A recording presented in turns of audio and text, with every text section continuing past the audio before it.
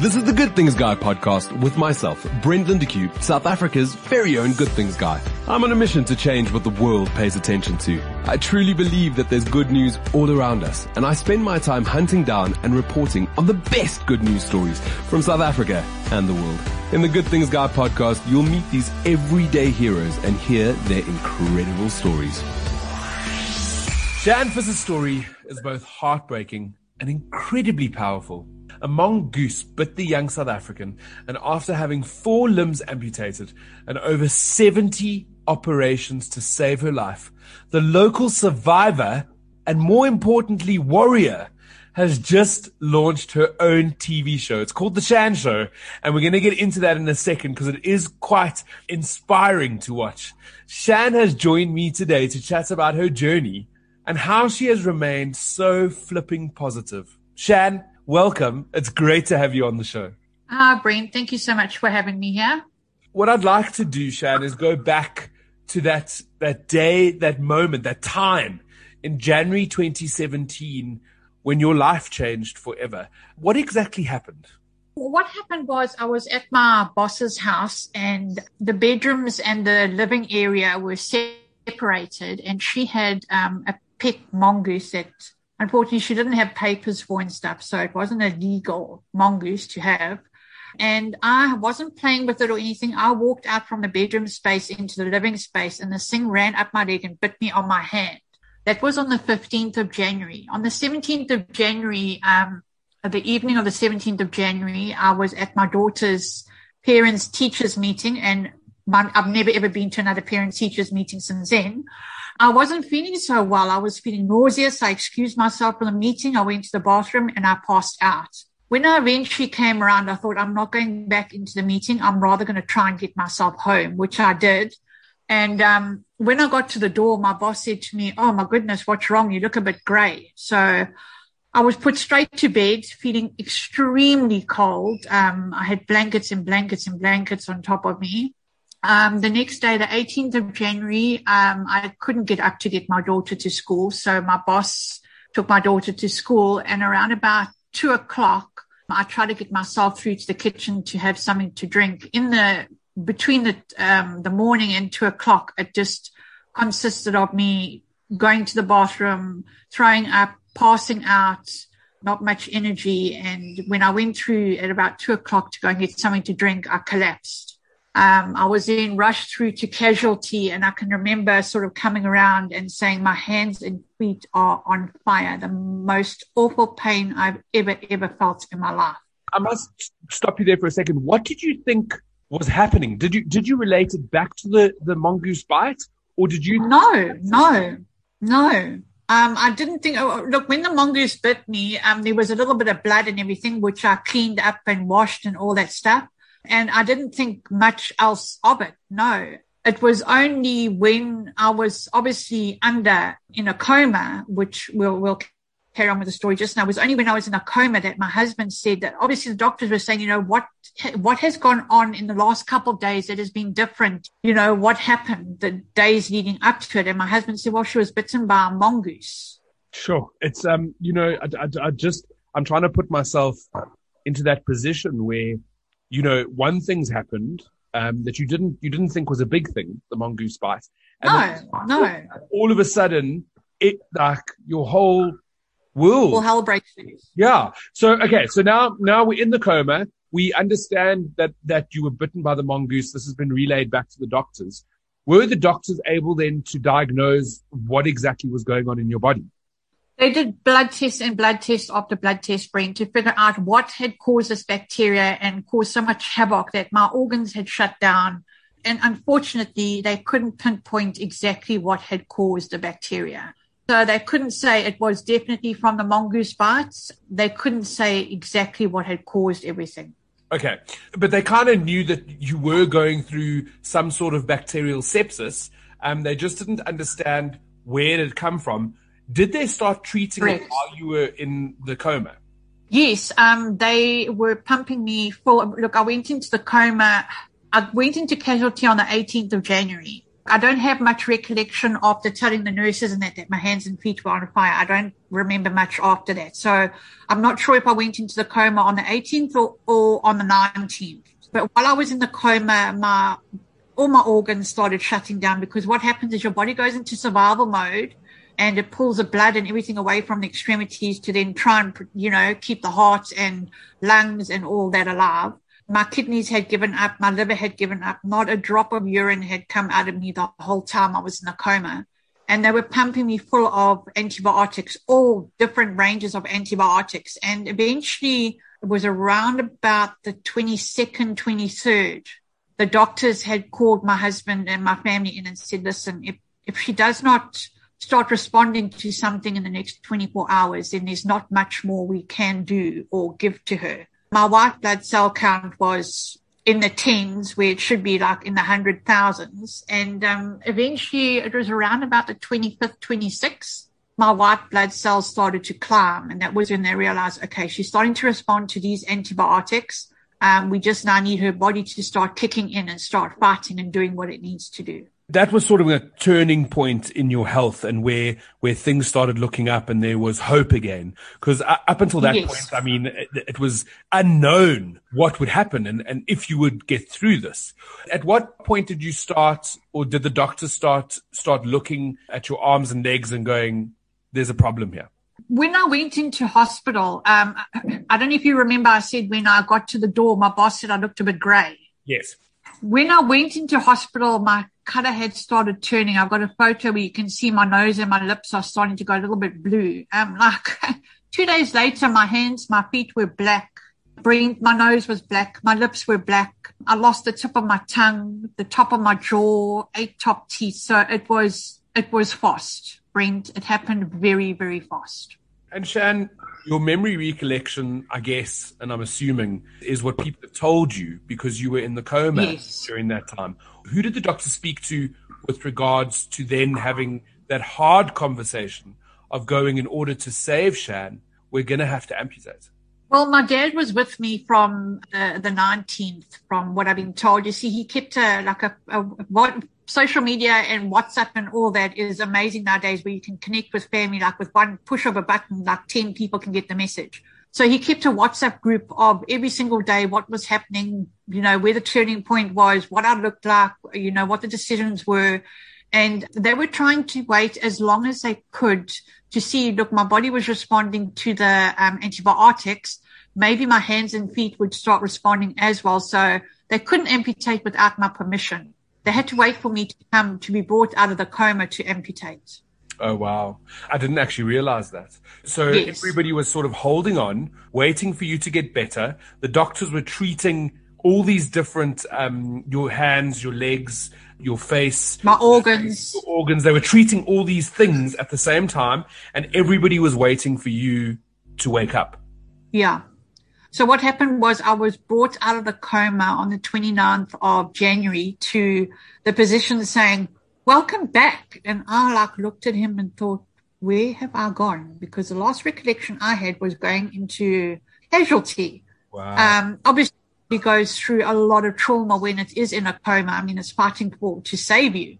So they didn't want to bombard me with everything that had gone on. I know that they kept my hands and feet wrapped up, and I couldn't understand why I couldn't get out of bed, And my dad just said, just stay there, just relax, just be patient. And I think it was 2 days afterwards, a physician came to me and he explained exactly what had happened and opened up my hands and showed me what had gone on and said, look, we've tried to wait as long as we can to see if life is going to come back into your hands and feet, but we're going to have to, if it doesn't change, we're going to have to make a decision and amputate your hands and your feet. Obviously, I had quite a lot of doctors that were around me and stuff, trying to look after different parts of me. But because of that shock of telling me that my hands and feet had to be amputated, they weren't going to then tell me about my face at the same time. They thought, let's get her through this first hurdle, and then we will tackle the next hurdle. So my response was, look, you got to do what you got to do. I've got a daughter who looks up to me, and if I give up, what example am I going to be to her? So on the 6th of February, I had my legs amputated. On the 8th of February, I had my hands amputated. Now, obviously, this isn't something that happens in hospital every single day. So I had other doctors and nurses and all that coming into, well, they couldn't come into my room, but they could come to the door because I was in an isolated room in ICU. And the one doctor said, fine, you're going to amputate her hands and her feet. What are you going to do about her face? And that was when he looked around the room and thought, uh-oh, she doesn't know about her face yet. So that was how I heard that. My nose had turned black. My lips had turned black. Look, I realized I was battling to talk. My tongue was very swollen and I'd lost the tip of my tongue. The gum at the top, part of the bone on the top palate, as well as 8 top teeth, I would have to have removed as well. Shan, this was 4 years ago, right? It was 2017. Yes. I've been lucky enough to watch your documentary, and I'm going to add it into the podcast bio so that others can go and really see your story. But I must commend you. There's something inside of you that is so incredibly positive.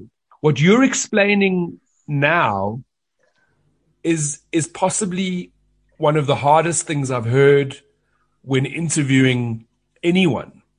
And I've interviewed many different people with many different experiences and life experiences, but to hear what you've been through is incredibly emotional. It's incredibly traumatic. I cannot even begin to understand what you have been through. But somehow there is this light inside of you that is so bright and so positive that it is almost overwhelming. Where does that come from? Brent, before this all happened, I wasn't a very confident person. I always had to look for reassurance. Am I doing this right? Am I doing that right? And when I went into my very first operation to have my legs amputated, something said to me, I mean, you don't normally on the operating theatre sit up and look around you. Something said, sit up and look behind you. And as I looked behind me, there was a cross. And I knew there and then I would be okay. That didn't matter what was put in front of me, I would get through it. Also, my dad is a very positive person, and he just tried to, those first few days, keep positive people around me. I believe that can't is not a word. If I say to you I'm unable to do something, it's because I have tried and tried and tried and tried, and that's just one thing. But otherwise, I try and do everything, and I just try and keep my mind positive and keep positive thoughts in there, because if you say I can do something, 99.9% of the time you'll be able to do it. But as soon as you say, I'm not too sure, maybe, I don't know, that's normally when that little bit of doubt creeps in, and that's normally when you can't do something. So I just try and keep positive thoughts. Yes, I do have my bad days like everybody does, but I just try and take it one day at a time and remember that tomorrow is a new day with new opportunities. And if I'm going to take today's problems over to tomorrow, then so be that on me. But if I tackle it head on, new day, new opportunities, then yeah, amazing things can happen, Brent. Well, you certainly have tackled, I mean, you call them hurdles, right? You just keep jumping over those hurdles and making strides. And that leads us to the next chapter. So the next chapter was healing. That was where you were learning to live a life with these newfound hurdles, and you haven't let that stop you. No, look, I went to rehab, not for alcohol or drugs. I went there to learn how to live again, how to do life. Wow. And you did. I mean, literally. Yes. In your little documentary that you kicked off to launch the Shan Show, it shows how you put prosthetics on and you were walking. You were walking again. The very first day, Brent, the prosthetic, look, I had to do a lot of physio and stuff before to get strong.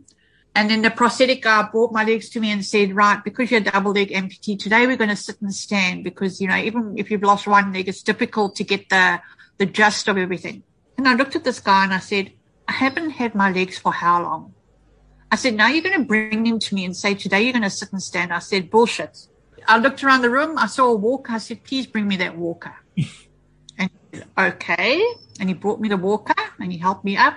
And I did not stop. From the time I got that walker, from the morning, I put my legs on and I was up and walking until the evening when I took them off.